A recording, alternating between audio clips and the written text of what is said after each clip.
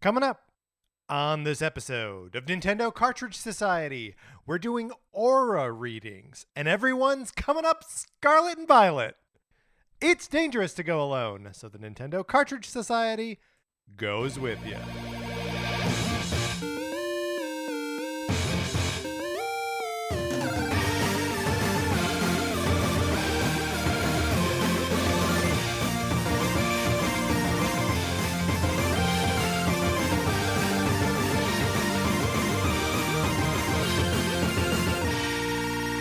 Welcome to Nintendo Cartridge Society. My name is Patrick Ellers, and I am joined, as I'm always joined, by my co-host, Mark Mitchell. We've got a good show for you today. We're going to be talking about the news from the week, including the announcement of a whole new generation of Pokemon. And then on Thursday, we're kicking off Kirby Month. But Mark, in the meantime, how you doing? I'm doing great. I mean, Kirby Month is mere days away at this point. No, I mean, Kirby Month is now. That's right.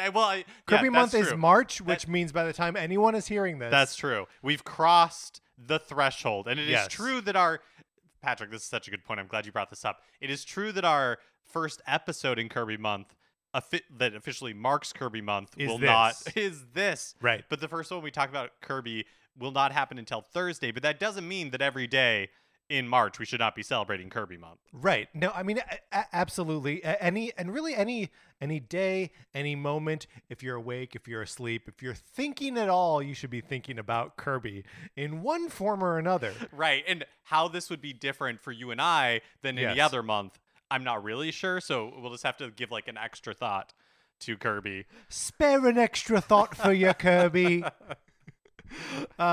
If you would like to borrow a non-Kirby game from me, as in, say, my copy of Sonic Forces for the Nintendo Switch, you can certainly get on the list. To do that, all you got to do is email us at nintendocartridgesociety@gmail.com and give us a mailing address where I can send you my copy of Sonic Forces for the Nintendo Switch. There may be a copy of Untitled Goose Game in there.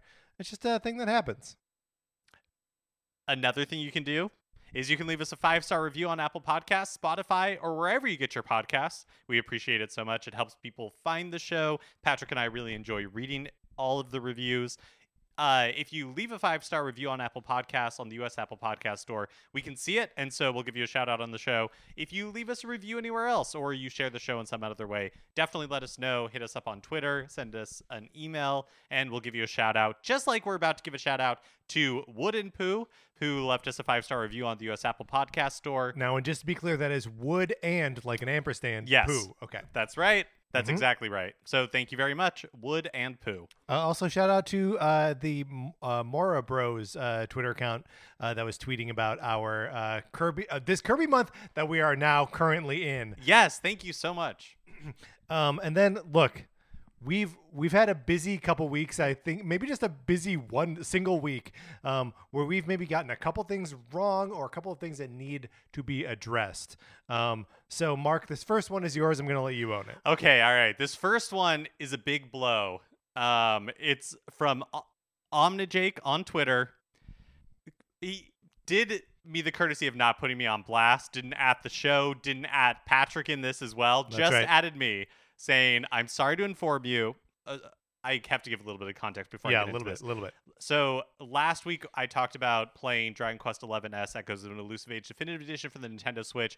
Was gabbing it up, talking about how much I liked it, and kept talking about this character named Salvatore is what I called him. Just over and over. Salvatore this, Salvatore that. And Omnijake, nice enough to kind of pull me aside and be like, sorry to inform you. It was a call-in moment. That's what it was. Salvatore is actually named Sylvando. Should have known that. Yep. Did know that. For some reason, repeatedly just called him Salvatore. But 100% correct. And here's where like I have to also apologize, because it's my job to be like, Mark, you're saying it wrong. But I didn't do it. In fact, I'm sure I said Salvatore back to you. Because I wasn't. Look, I knew the shape of his name, right? Yeah, and it's been a while since you played it. It's been a while, and I was acting so confident. I'm playing the game right now and enjoying it. How could I possibly get the name so wrong? Why would I know more about the game you're currently playing that I haven't touched in 3 years? So thank you, Omnijake, as always, for the debug. OmniJake continues, and I can give a little advice if you're wondering what to put in his, meaning Sylvando's skill tree. His magic spells and stuff are really good. And thank you, OmniJake. I did take that advice, and you're right, it has turned out to be very helpful. OmniJake also hit me up on Twitter regarding our Thursday episode and said, "Hey, Patrick, correct me if I'm wrong, but doesn't Pokemon Let's Go Eevee and Let's Go Pikachu allow you to access Pokemon Bank?" I was making the observation that once the Virtual Console versions of Red and Blue are gone, that you won't be able to upload any Gen 1 Pokemon to Pokemon Bank. Technically, that it will still be the case.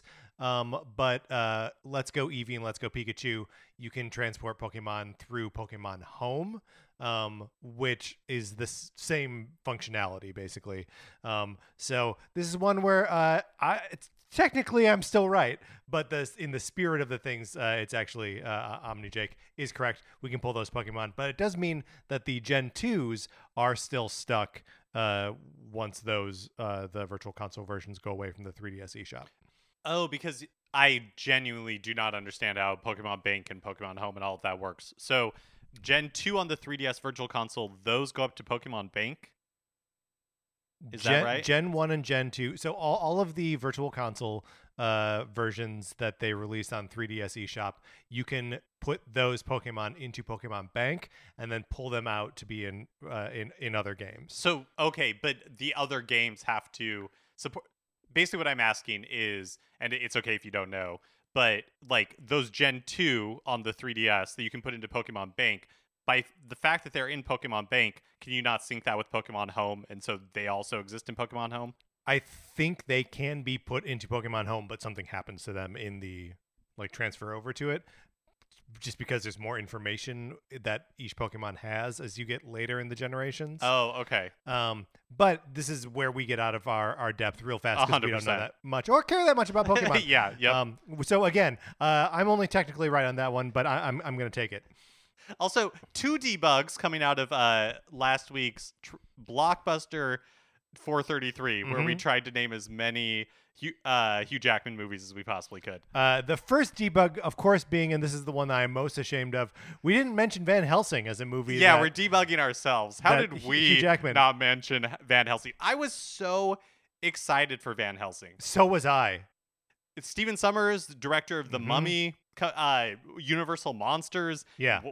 Hugh Jackman, like Wolverine. I was very excited for Van Helsing. That movie should have been good. But it's a mess. It's not good at all. Then the other debug is that in that 433, I mentioned that Halle Berry was in Shark Tale. Of course, she wasn't. She was in Robots, both animated movies around the same time, but very different movies. Yes. And then we got some emails also as follow-ups to our conversation about the 3DS eShops closing down. Also the Wii U, but no one seemed to engage with that much.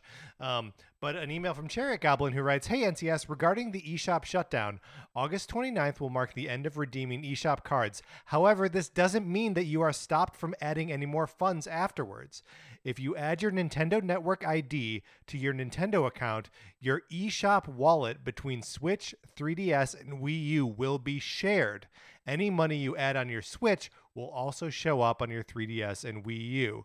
This should theoretically work even after August 29th. Oh, interesting. And I was like, wait a minute, is that true? So I added $50 on the Switch today and then brought up the Wii U, and sure enough, that $50 is there. Oh, that's awesome. So whether or not that functionality will continue after August 29th, I guess we still don't know. But 29th is again with redeeming cards.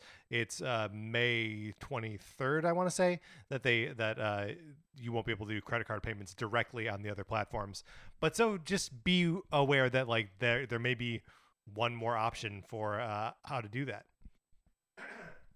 And then we got an email from Mark, not our Mark, but a different Mark, who said, "Hi, Patrick and Mark. Love the show on the closure of the 3DS and Wii U eShops.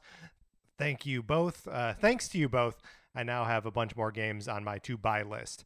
I know you both loved Fire Emblem Three Houses and was wondering if either of you have picked up Fire Emblem Fates, the Fire Emblem Fates games, Birthright and Conquest. I have played through most of Birthright. I never finished it, but and I don't think Mark has touched either version No. of it. Mark goes on to say, I have them both and yet to play them, but I didn't realize that there is a third chapter to the story, Fire Emblem Revelation, which is only accessible through the game like DLC. I hear that it will disappear when they close off the stores, so if you are keen to play all the Fates games, you may want to buy that final chapter before it's no longer available. What a great call out here! The last path through the game, which is subtitled Revelation, is not was never sold except for on like the like collector's edition thing that now retails for like $200. So yes, that is a huge chunk of DLC that is a theoretical third version of the game that like sort of mashes up the other two and is much more challenging than either of the two like normal versions of the game. That will go away. A whole version of a Fire Emblem game. Oh man, that's crazy. That's such a good call out. Yeah. Mark also goes on to say, also, every time you mention how good Rusty's Real Deal Baseball is, I have a twinge of jealousy as it was never released here in Australia or in the UK for that matter. With the ridiculous 3DS region locking, the only way I can get it is to port a US machine. That's absurd. I forgot about that. I am both angry and devastated that people never had access to Rusty's Real Deal Baseball. Also, I just want to take a second to let's not overplay the spectacularness of Rusty's Real Deal Baseball. You're right. We talk about it. We talk about it a lot, and it is so interesting and like it's so novel. Yeah. But like the games themselves are fine. Yeah, the game. Yeah, Yeah. that's right. The experience of like playing the game moment to moment is not that amazing. It's more that. That's such a good point. That it's more just. Right. Like the whole package of Rusty's Real Deal Baseball. The world we live in is richer because Rusty's Real Deal Baseball exists, but I don't actually want to spend any time playing Rusty's Real Deal Baseball. Does that make sense? It does make sense. It does. 100%. All right. Thank you everyone for writing in, for telling us where we've been wrong or where we've been technically right, but not correct in the most meaningful ways. Mark, let's get into what we've been playing this week.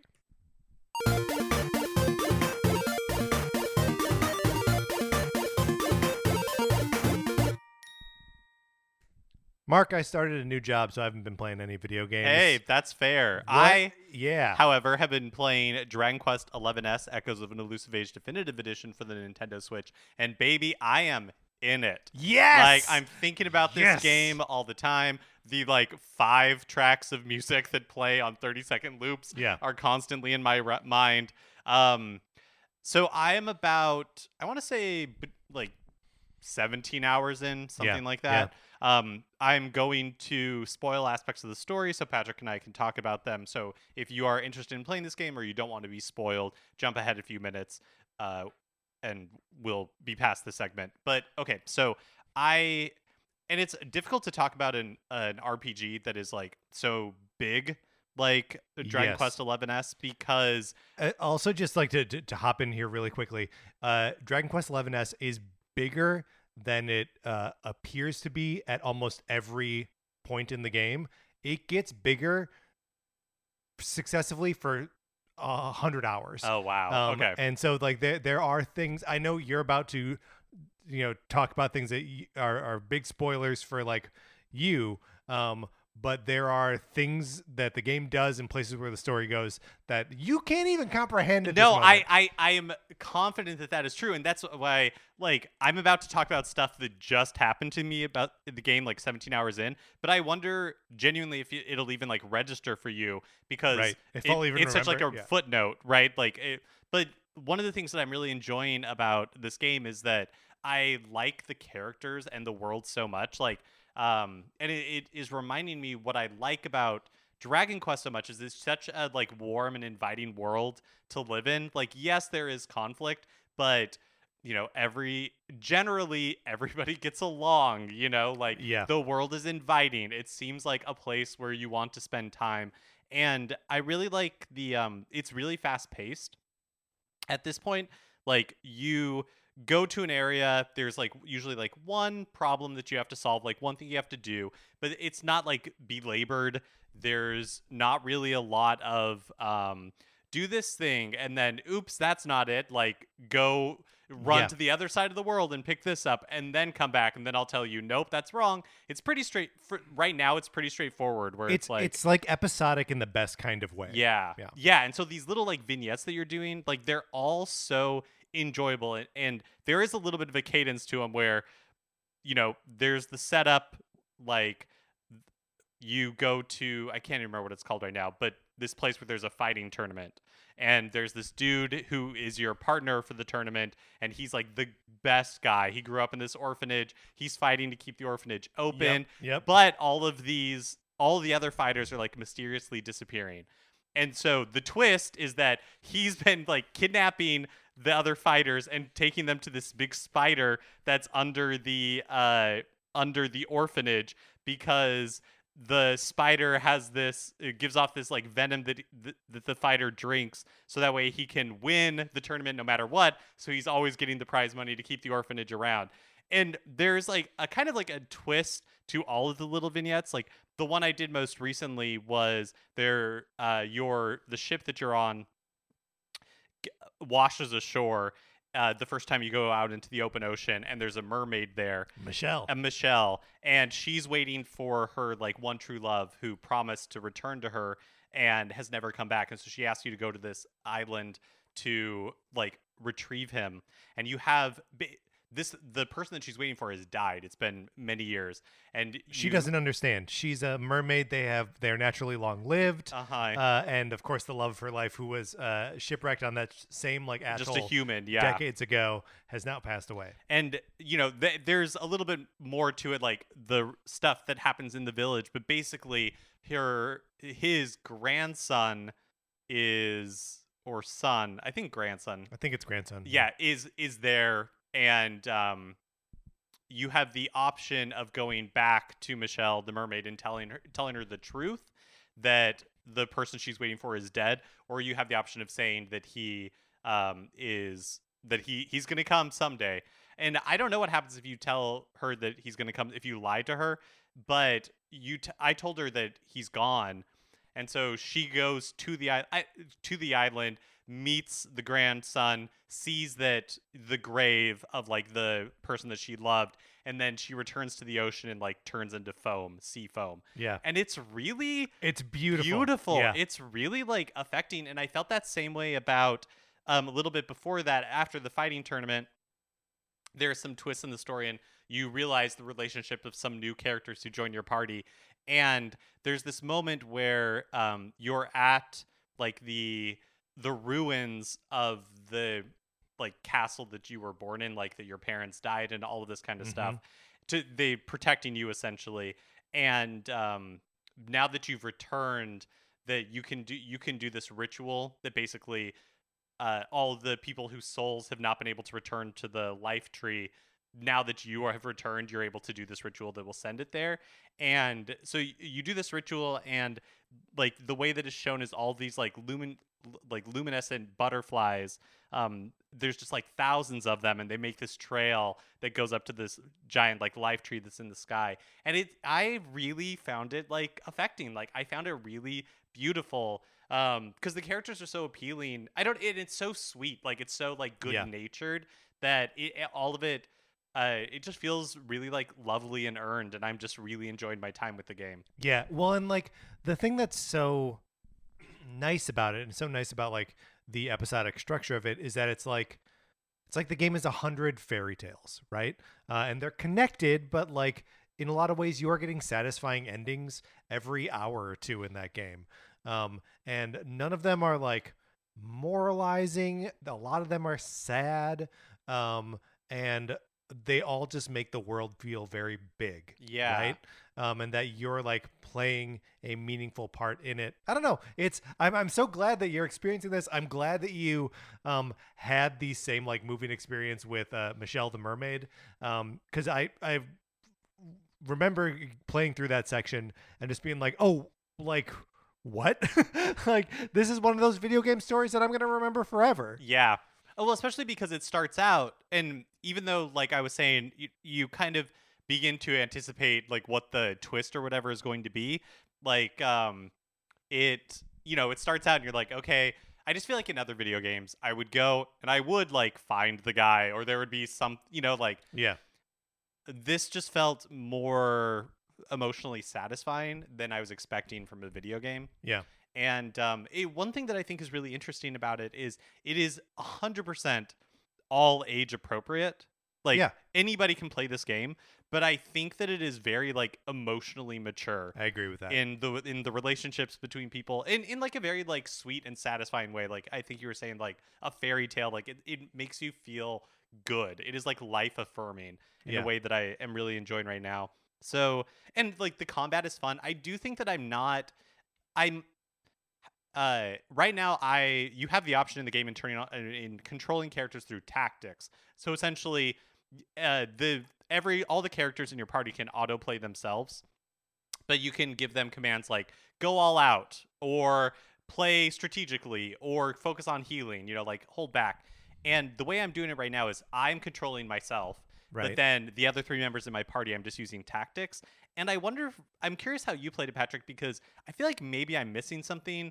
I wonder if it'd be more satisfying if I was controlling each character, because they do not like initiate pep powers amongst themselves in the way that like I could. Yeah. And sometimes they attack enemies that I'm like, no, we should all. And maybe I just need to be more flexible and not do it like one way or the other. But what was your experience? I mean, I went through like every possible, like there was a while where I was like, everyone's on auto fight. And everyone is like, just don't use MP, right? Or everyone is on go all out, and then I'll just like charge them back up between fights. And then usually if I'm going into a boss fight, I turn everyone back on like, I control you. But like when you let everyone auto battle, then you only get to know the luminaries abilities, which aren't really as much fun as everyone else's. So, I mean, I literally did every possible permutation, including sometimes just fighting it all on my own. So like you really just got to find what's right for you. But I do think to play the game the best you can, to do like the best fighting you can, you have to do it all manually. And I think that makes sense. And I think what you're saying about like it'll just depend on the situation. Like if you're just grinding or just trying to mow down characters, probably having it all most on auto makes a lot of sense. But I do think boss fights or those bigger battles, I could be doing it more strategically if I was choosing every character. I like that the option exists. But I just like you were saying, I think it would be I'd be having more fun in combat if I had more control. And yeah, but I mean, it is a real contextual thing though, because there certainly are times where like you're still enjoying the combat, but like you're just running from like here to there, and like you don't want to have to make decisions about like how you beat up a Drake or whatever. and you were so right to turn the fight speed all the way up. All the way up. Yeah, I can't imagine Crank it going up. back. Yeah, but anyways, I'm loving it. I think about it all the time. All I want to do is ever go back and like continue playing it and see where this is going. I do not doubt for a second that there is a ton more in here, because I have not been back to like Tickington or whatever that whatever the like 816-bit 2D version of the world where you can choose the different tomes to go into. I have not been back, and I assume at some point like I'm going to be directed to go there. I can go back if I want to, but I haven't yet. I mean, you never have to go back. Oh, interesting. But I mean, well, you are like 5 calamities away from the end. Oh God. And I mean like paradox shifting calamities. Okay. And I'm excited for you to experience all of them. And if you ever need to just like vent about something that's happening, or if something is sad, like I like all the party members so much. I don't want to lose any of them, but I can feel the inevitability.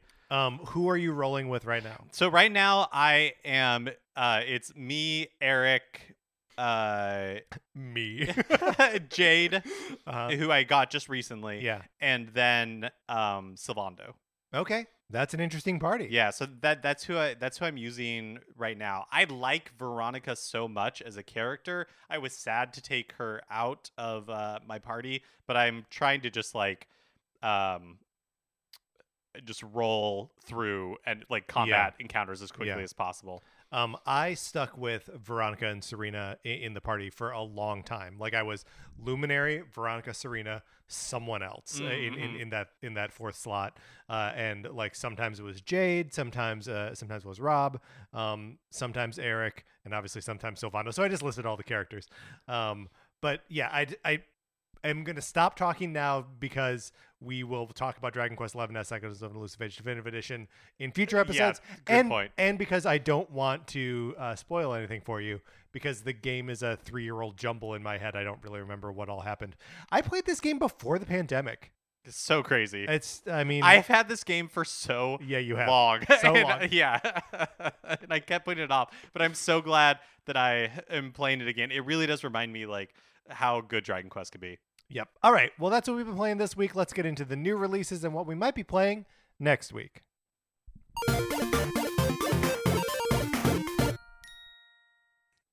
On Friday, March 4th, another JRPG that could potentially become a time vampire in your life, Triangle Strategy, is released for the Nintendo Switch. Mark, I never went back to that demo where I played for like 2 hours, had one fight, and just talked to a lot of characters that were kind of boring. Yeah, your experience with it 100% turned me off on the game. Didn't even bother to download the demo. I don't know. I feel like I'm going to say right now that I think eventually I will check out the demo, but I don't even know that that's true. Yeah, I mean, I would say at least check it out, get through the first fight, even though it takes kind of a while to get there. But yeah, I don't. It feels like for me a little bit of a discouraging trend that like this level of Square game is not hitting with me the way I want it to. Like I liked Octopath was the one that I like played, right? Octopath was a solid triple. Yes. Yeah, a wobbly triple maybe. But like I could never get into Bravely Default 2. And I'm not excited about this one. Yeah, so I think a little bit what has happened to me is that now there are just so many like good games and not enough time to play. Yeah. And also I feel like it's just a good reminder that I don't think I've only experienced Octopath Traveler, like, so I can't really speak to Bravely Default and those games. I know that people, when they got into Bravely Default 2, really enjoyed it, the people that played it. But I feel like it's like, oh yeah, this is kind of like the mid-tier Square Enix output that I remember from the DS and 3DS eras where, you know, like, it's very niche. It's not, but more often than not, it's just kind of like middle of the road. Yeah. And personally, I think I still really like the HD 2D art style, but any excitement I had for Triangle Strategy, I have transferred and have now put on the Dragon Quest 3 remake in this style. Live for me, baby. Oh yeah, I'm excited for that too. So yeah, not really sure what to make of Triangle Strategy. Yeah. Well, I'm interested to see where like the reviews shake out.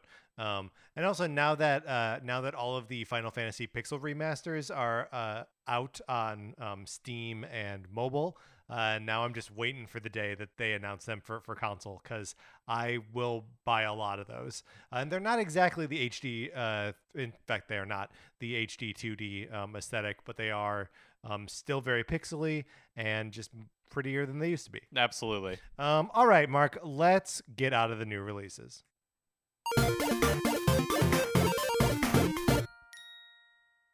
All right, let's get into a regular segment on this show.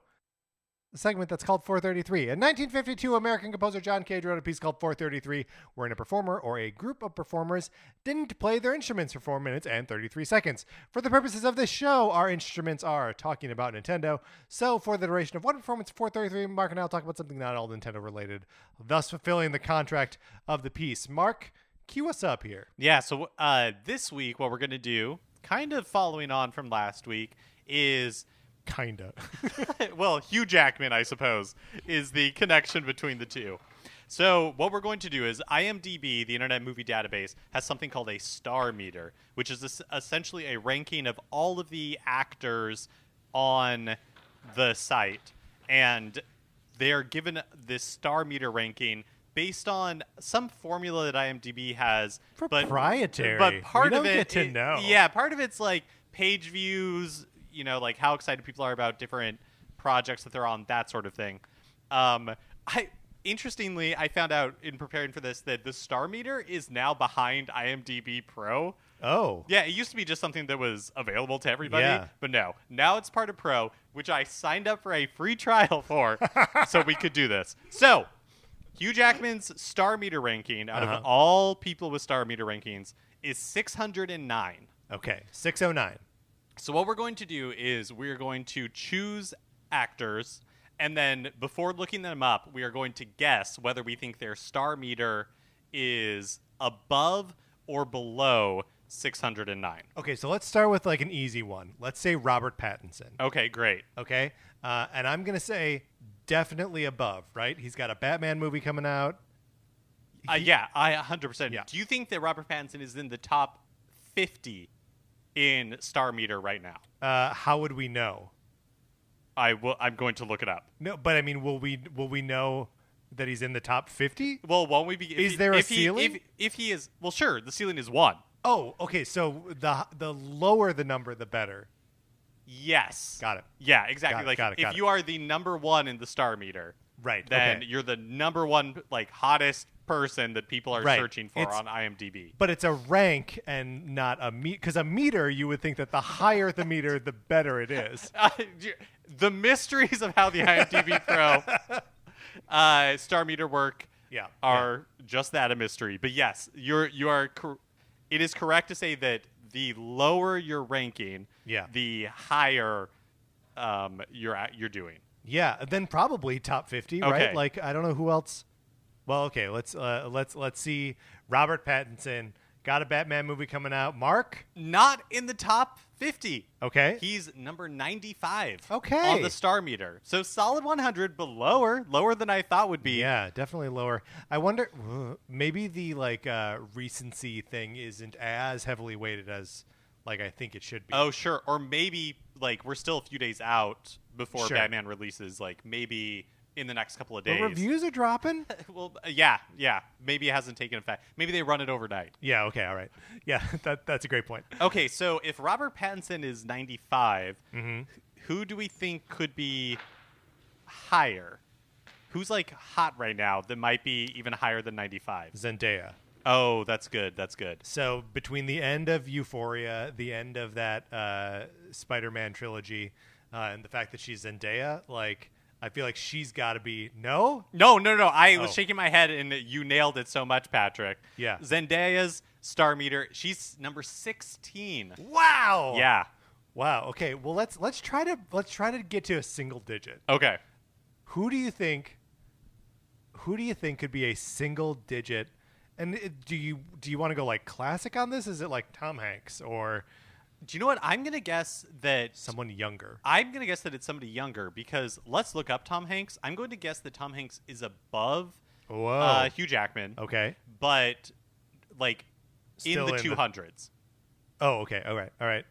Let's see where Tom Hanks falls. Tom Hanks is. Sorry, they must really be crunching the numbers because it's taking a second. Ooh, I was wrong, and I'm sorry I doubted Tom Hanks. Tom Hanks is his star meter is 107. Okay. Still not as good as Robert Pattinson or Down Zendaya. 23 points this week, FYI. Ooh, tough. Okay.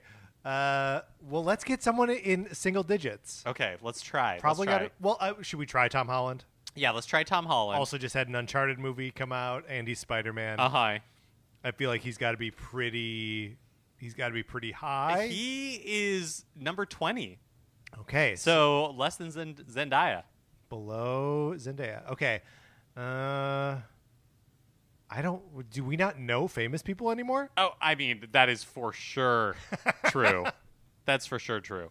Okay, let's see if I wonder if there's a way that I can just find star meter rankings. Oh, well, I guess we'll never know. we'll never know. Also, we never guessed anyone who was less famous than Hugh Jackman. Does that bug you? He's so far down that list. He hasn't done anything recently, right? Not movie-wise. What do we think was the last Hugh Jackman movie? The last one I remember Uh-huh. was Logan? No, Greatest Showman. Greatest Showman, I think, was the last one I remember. I mean, he's in a version of Oklahoma that was available on Amazon recently, so maybe that's it. But I'm going to guess that was filmed a long time ago. Should I look it up real fast? Yeah, let's look it I up know real we're fast. over, Yeah. but this feels like vital This information. is now outside the parameters of 433. Okay. I appreciate Free Guy. Oh, he's in Free Guy? Yeah, and he's in something called Reminiscence that was released Mm. in 2021. You know, I bet Ryan Reynolds has a really high star meter. Oh, ranking. I bet. Do you think it is higher than Tom Hanks, Yes. who's like 107? Yeah, I would guess he's double digits. You're right. He's number 74. All right. Still never got to a single digit. Also, this has gone on way too long now. We were accompanied by an ensemble at the Musical Instrument Museum in Phoenix. Mark, let's get into the news.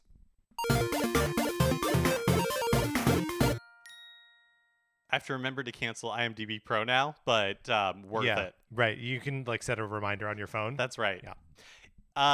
Pokemon. Oh yeah, go ahead. When we did the episode where we were casting the famous detectives as Nintendo characters, I did sign up for like a free month of like BritBox or something through Amazon, and I forgot to cancel it for months. That's what they want. That's what they want. how they get That's you. what they want. Pokemon Day was last week or beginning of this week, depending on how you count weekends. It was on Sunday. The Pokemon companies had a 15-minute long Pokemon Presents video with several updates for existing games, but really the barn burner was they premiered a teaser trailer for the next mainline generation Pokemon games coming out this year, Pokemon Scarlet and Pokemon Violet. Very exciting. Mark, normally when I break down one of these presentations for use on the show here, I do them in order. I'm like, look, we'll get to the exciting thing at the end just like they did. But here, I was like, forget it. We got to get right to Scarlet and Violet. Should we introduce the new starters? Yeah, let's talk about it. So we don't see a whole lot of like gameplay. There's not a ton of detail in the sizzle reel itself. But one thing, well, and a lot of the trailer is a security guard at the Game Freak offices, just like walking around and hearing noises. Yeah, that's which right. Which doesn't seem like it has anything to do with the game. Right? No. Although I guess we know basically nothing about the game, so maybe it'll turn out that a security guard at an office building is like a vital part of it, and they were just teasing us all along. But what we did see an image of the starters, Sprigatito, which is a grass cat, little kitty cat. Fuecoco, which is a fire like crocodile dinosaur looking I think thingy. the Coco implies crocodile, yeah. And then Quaxley. Yeah, who's a duck who's wearing like a big blue hat. Is it a hat? I think it's a hairstyle. Hey, with Pokemon it's impossible to know. I think my heart belongs to the little crocodile, the fire crocodile. Really? Yeah. Mark, an unpopular opinion. I think you're sporting there. Crazy to me. I saw so many people excited for this grass cat, and I've got to tell you, me personally, I feel like if I was to come up with the most generic Pokemon ever, it would be this cat. I feel like there's always one of them, right? Where you're like, no one even tried on that. I'm in love with the Quaxley. I think a little blue duck is adorable. But I'm excited that you have an affinity for the Fuecoco, which he has the best name, right? Yes, and he's also it seems to me like wearing, I don't know, his eyes run into, it's almost like he's wearing a mask, right? Because his like, who are you talking about? The Fuecoco, because he has like he's red except the top of his snout and his eyes, the area around his eyes it's all white. It's like a mask almost. Yeah, well, I mean, I think he has dead old reptile eyes, right? Because he's like crocodile. So I think what we're seeing is his eyes are just this solid black, right? That there's no white of his eye. Oh, I see what you're saying. But I guess what I'm saying is it looks like he's wearing a mask. Okay, it does sort of look like he's wearing a mask. I do like that the Fuecoco is sort of shaped like a chili pepper. I think that's adorable, and it's a fun like little twist on like heat and like a fire type. So yeah, and honestly, I don't hate the Sprigatito. They're all cute. They're all cute. They're all cute. I think I am just being a little defensive of the Fuecoco because not very many people are picking them, and I think that's crazy. Here's Mark. Here's what I love is that there's no easily bullyable starter this time. There's no Sobble. We don't have a Sobble here. So help me God. If we have to play as another Sobble, I'm going to jam it into its own locker and steal its lunch money. One thing that's also nice about it is they all have like cute little feet. Like they're all very yeah. Right? They all have like cute little feet in their own way. Yeah. It's just very I just want to see them stomping around. I'll tell you what, I'm not wild about the names of these games, Scarlet and Violet. They almost rhyme, but they don't. And why are we're just back to colors now? Well, I don't have anything against the fact that we're just back to colors. I think it's weird. I actually don't have that strong of an opinion about it, but I do think it's kind of weird that Scarlet is essentially red and which already exists. Right. And then I don't think of Scarlet and Violet as being like opposites. Although I guess the other games aren't necessarily, they're not like diametrically opposed. Yeah. Sun and Moon. Sword and Shield. Others as well. There's like synergy between them. I guess I don't know what to make of it. Yeah, I guess I just enjoyed that we were like going somewhere weirder with them, and to go to just like deeper cut colors of Scarlet and Violet. I'm like, oh, okay, then we're just doing what we used to do. Well, I mean, I don't know that I would say that we were ever getting like crazy. Sword and Shield's pretty crazy. Is it? I don't know. I mean, the legendaries were pretty wild. Yeah. That like one just had a sword head, and then a shield head, and then the other one had a sword like permanently in its mouth. mouth. Yeah. That's kind of funny. So this is Generation 9. It appears to be taking place in a Mediterranean setting. People have speculated Spain or Portugal inspired, which is pretty cool. I like it when they are doing like very specific settings now, and I guess that has always sort of been a function of them, but just I don't know, like getting into sort of the granularity of like I really like Alola. I think the Galarian region is cool, and I just I want to see another one like that. And not in the trailer itself, but afterwards in the press release surrounding it, the game is being touted as an open world game, which is the first time that like a mainline generation Pokemon game is being described that way. And it goes on, quote, where various towns with no borders blend seamlessly into the wilderness. So looks like maybe it's taking some clues from Arceus. Yeah, it definitely looks like that because in the limited amount of footage from the game that we actually see, looks an awful lot like Arceus, right? That we see Pokemon like out in the wild doing what they do. So not quite the same as what we saw in like the wild area in Sword and Shield, and really just kind of looking like Legends Arceus, which I'm down for. The games, they also announced that the games will link back to Pokemon Home. We obviously don't have any word yet if this will include the entire Pokedex, but if you had to take a guess, Patrick, what do you think? No. But more probably, right? More than we got in Sword and Shield? Uh-huh. I don't know. I mean, the Pokedex in Legends Arceus is quite a bit smaller than it's like fewer than 300 Pokemon, I think. That like they really scaled that back because every Pokemon has its own like behavior out in the world. So and like when that's the case, it never bothers me because like I don't have room in my head for 1,000 Pokemon. But yeah, I don't know. We will wait to hear the size of the Pokedex, but I would not be surprised to find out that it's only like 400 or 500. Yeah, I think that makes sense, that it's not going to be the entire Pokedex, but it's going to be more than we've seen Sure. in like Switch games so far. Do you know offhand? Probably not. Because why would we? How many are in Sword and Shield? I don't. I don't know how many it ended up with, because I believe they added add them in to like it, yeah. the additional DLC. So yeah, coming this year, which kind of feels a little bit crazy, just because Arceus was just released to a lot of acclaim and really good sales. But it's been 3 years since the last generation, so to me, it Right. So doesn't. like they're on schedule there. I mean, yeah, like Arceus is the one that's like off the schedule, right? Like because Brilliant Diamond and Shining Pearl, that was the Pokemon for the end of last year, and then like here's another one. What's weird to me is that both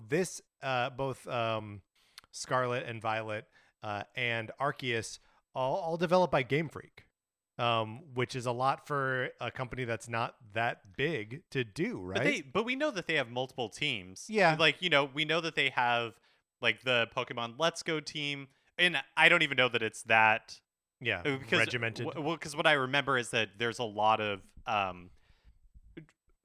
developers move from team to team, so it's not necessarily that like all the developers are on one project and then they are forever on that like A team or the alternate team or whatever.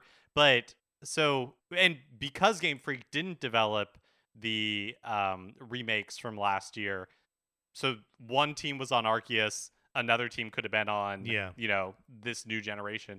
It doesn't feel that crazy to me. Another thing I was thinking about is that I feel like it as like the target audience for Pokemon games are kids, and I remember when I was a kid, I just remember time moving so much slower. Yeah. So it's like 3 years between a generation. Like if you were 6 when Sword and Shield came out, Right, then and you're 9, Yeah. and then by the time the next generation comes out, you will be 12 and potentially like aging out of Pokemon. Like it makes sense to me that there is a regular cadence to this.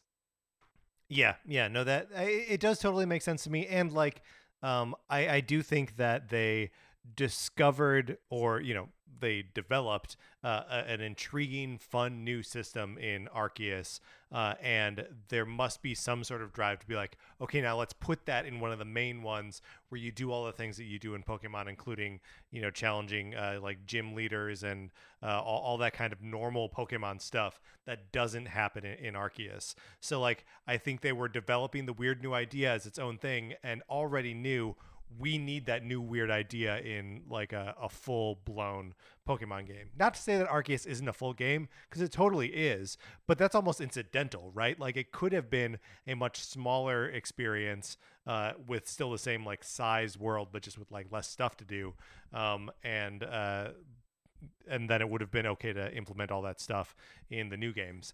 But yeah, this is like, for me, best case scenario. Yeah, I completely agree. I also thought it was interesting. Obviously, there's a lot going around, and there's a lot going on in the world right now. But this kind of flew under the radar right up until announcement. I didn't feel like we had the weeks of speculation or rumors that this is the fact that we had a brand new generation announcement. I feel like took a little people by surprise a little bit. Yeah, totally. I mean, we talked about this. Pokemon Presents coming up either in last week's episode or possibly even the week before.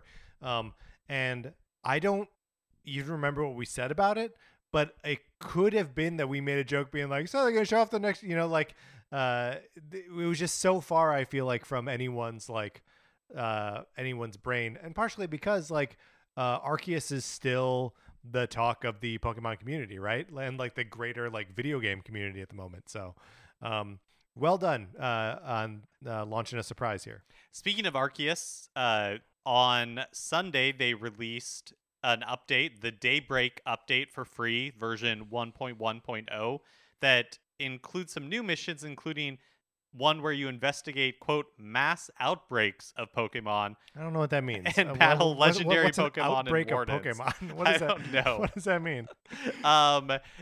You can also enter the password Arceus Adventure in the Mystery Gifts menu before the 31st of March to get 30 Ultra Balls, 30 Gigaton Balls, and 30 Jet Balls. I am definitely going to get those balls. That will help me capture some things that will not stay in the Pokeballs when I throw them at them. They also announced that a new web animated series based on Legends Arceus is coming out this year and showed off a little concept art for that. And that concept art is like consistent with the art style of Arceus, a little bit more like strokey, a little bit more like painterly. There were also updates for other games last week, or announcements of updates. Brilliant Diamond and Shining Pearl. You can get a shaman by talking to Professor Oak on Route 224. Pokemon Masters EX celebrates 2.5 years with like a bunch of stuff. I personally have no idea what Pokemon Masters EX is or does or how it works. Yeah, I also want to just call bullshit right now on celebrating a 2.5-year anniversary. You gotta wait. You gotta wait 6 months, and then you can do 3 years. That's fine. But I feel like this is true for myself as well. I feel like when Nintendo celebrated Mario's 35th anniversary, it warped everybody's brain, including mine. Yeah, that's true. That's true. To be like, because last year was like Metroid's 35th anniversary or Right, something. we're like, where's the 35th anniversary celebration? like that I was was a thing. decrying it at the time. Do Yeah. you remember that? It doesn't make sense. 35th isn't important. It warped our brains. Yeah. Pokemon Cafe Remix adds Pokemon Day bonuses and a delivery mode. I've got to say, I've never played Pokemon Cafe Remix before, but boy, does this game look super cute. Well, again, like a great twist on the Pokemon art style. And the delivery mode where you're like playing some bird thing, flying around delivering, treats and croissants to Pokemon. Yes. Yeah, it just looks really adorable. Pokemon Unite, Hoopa is in the game, and everyone can try it out. Also, if you play between now and March 14th, you get an in-game hat and t-shirt celebrating Pokemon Day 2022. And then finally, on Pokemon Go, the Alolan Pokemon begin appearing in the game today, March 1st. I'm assuming in celebration of Kirby Month. I would assume that as well.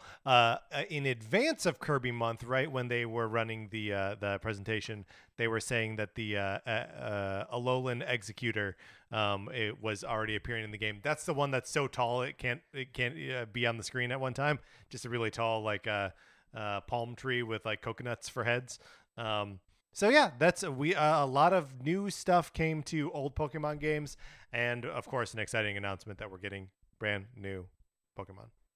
Former Nintendo of America staffer Jim Warnell revealed in the Did You Know Gaming show on YouTube that he worked on the localization for an F-Zero game for the Virtual Boy. Yes.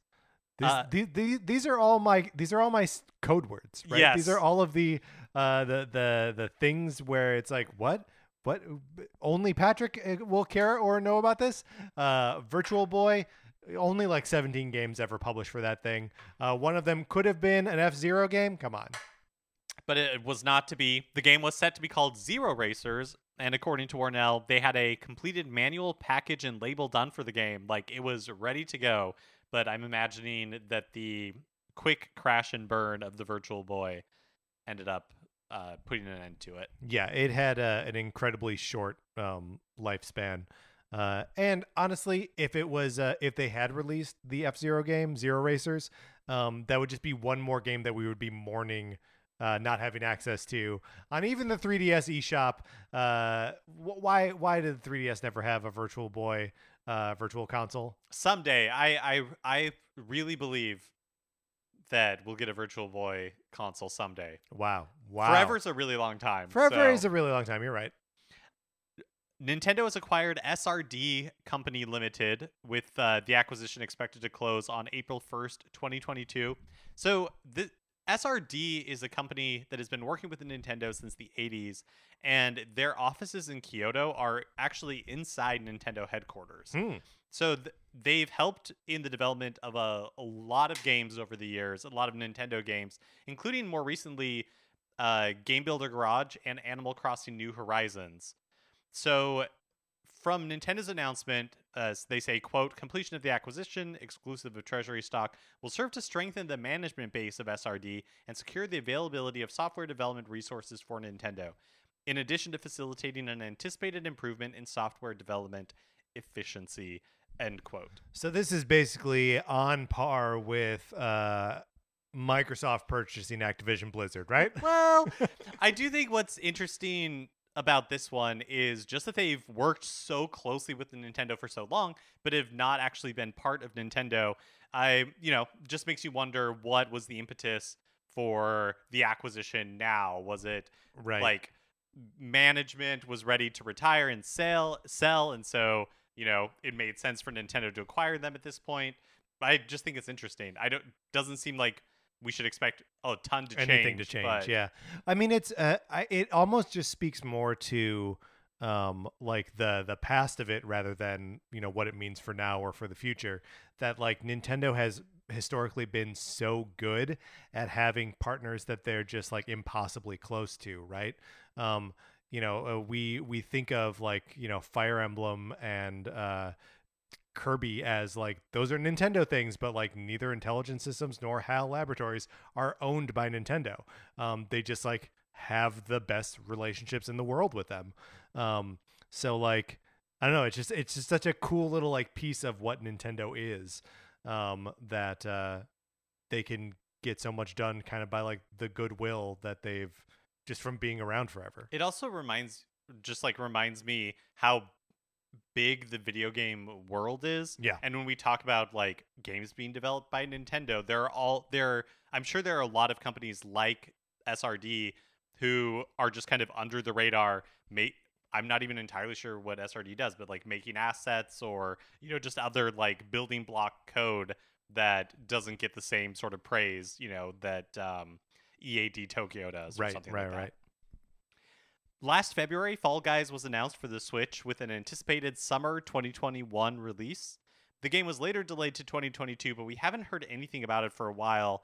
But in the Season 6 mid-season update blog post last week, the developer Mediatonic confirmed the Switch version was still in the works and that they're finalizing development. Okay. Fall Guys was a good game. I totally feel like its moment has passed, and maybe it'll get a new moment when it's on Switch. But like, it seems like it's done, right? It does seem like it's fallen out of the everyday like vernacular, but it feels like a lot of games that happens to, but that they're thriving. They're just not like constantly, because I think like Ninjago. Is that the That's the Lego That's thing. the Lego thing. What was the Hold on, is it Ninjala? Maybe the kind of like Splatoon-esque looking game, but like you don't hear people talking about that. You really don't hear people talking about like I'm blanking on the name of Describe it. Give me the bad version. Any of the battle royales. Any of those like battle royales. I mean, Fortnite, other than Fortnite, right? But I'm sure they're thriving. But yeah, I agree. It's not top of mind anymore. Ninjala is in fact the game that we were trying to remember the name of. Yes. Wild. Yeah, I'm excited to see Fall Guys actually come to Switch. Super Smash Bros. Will not be one of the games appearing at EVO 2022. No version of the game will be featured at this year's event, despite Ultimate and Melee being mainstays for a long time now. Yeah, this is a little bit of a weird one, and you have to put into context that EVO, this is the like premier fighting game tournament held every year in Las Vegas, except for last year when was that last year that it was canceled? 2 years ago? Might have been 2 years ago. May have been canceled 2 years ago and then also didn't happen last year. Whatever the case, was purchased by Sony. So EVO is a Sony product, but when they bought it, they said that they wouldn't restrict any games from the lineup regardless of who develops or publish them. Their statement reads, since 2007, we've seen historic Super Smash Bros. Moments created at EVO events. We are saddened that Nintendo has chosen not to continue their legacy with us this year. In the future, we hope to once again celebrate the Super Smash Bros. Community alongside them. It definitely sounds like it was Nintendo's choice, which I guess kind of follows because a few months ago at this point, we had a news item where Nintendo announced that they were pursuing their own like officially sanctioned Nintendo sponsored event, like Super Smash Bros. Ultimate tournament events. Yeah. Well, and part of that, and we talked about this at the time, is that part of the reasoning for that is Evo was canceled and sort of went dark for a little bit and was in a position to be purchased because there was sort of like rampant abuse within the Evo community, especially within the Smash community, and especially targeted towards minors, which is a lot of Smash players. So, one of the things that I applauded Sony for at the time was like they can be there, they can be the adults in the room to be like, hey, when stuff's going down, we can hold people accountable, we can fire people. There's no like cult of personality anymore if Sony is at the top of it. But then it also makes sense that Nintendo would be like, we're still wary of this thing, and we're only going to do our own contests where we get to be the adults in the room. Well, it's a bummer that not all of the fighting games are in the same place. I think it is possible that Nintendo will, put the right amount of pomp and circumstance behind their own Smash tournaments. It just won't be alongside whatever is happening at EVO. Finally, even though the final fighter has been released for Super Smash Bros. Ultimate, there are still lots of Smash Series amiibo out there in the future that haven't been released yet. We do have a release date for the Min Min amiibo now, though. It'll be released on April 29th. Wow, didn't we see that thing showed off in a Sakurai Presents, just like a mock-up of it or something? Probably at some point. The in that same announcement, they said that the Steve and Alex from Minecraft amiibo are delayed from spring 2022 to later in the year. We're, of course, not talking about supply chain and all that, but you can guess what the culprit is there. Also, still lingering out there are Sephiroth, Pyra, Mythra, and Kazuya. Those were all announced. So at this point, it seems likely we're getting into 2023 and beyond. Yeah. That these are going to be trickling out. Let me ask you this. Do you think we will? They didn't announce it along with the character, but will we ever get a Sora amiibo? Yeah, I feel like the fact that they didn't announce it was telling. I think they're hoping to get away with something here. Yeah. So no, I mean, also at this point, it'd probably show up in 2025. So I guess anything is possible. Along with the new model of Switch. All right, Mark, let's get out of the news.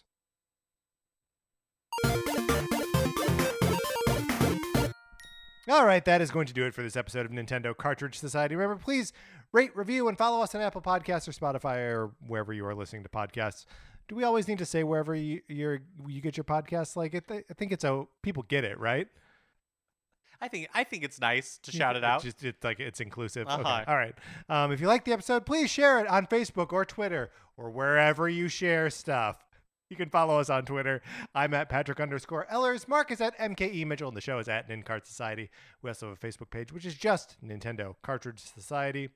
Olivia Duncan made our logo. Our theme music is provided by 8-Bit Betty. You can get more of his music by going to 8bitbetty.com or by listening right now. For my co-host, Mark Mitchell, this is Patrick Ellers saying thank you for listening.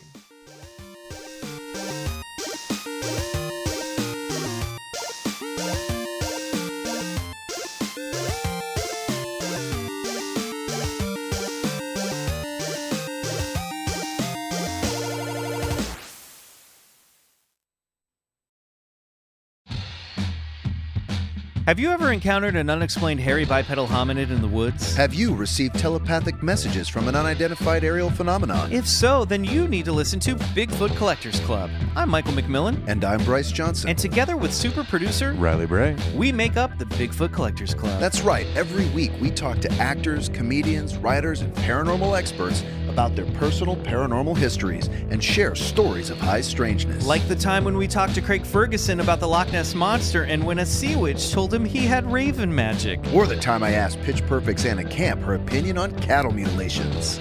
Past guests have included Rachel Bloom, Jen Kirkman, Paul F. Tompkins, Bobcat Goldthwait, and more. So if you've ever been abducted alongside 5 reindeer by an alien with drills for hands or witnessed Bigfoot crawl out of an interdimensional portal, don't laugh, happens all the time. Then check out Bigfoot Collectors Club on Campfire Media or wherever you get your podcasts.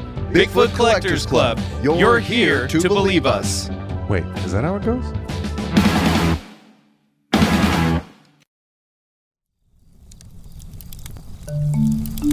Campfire.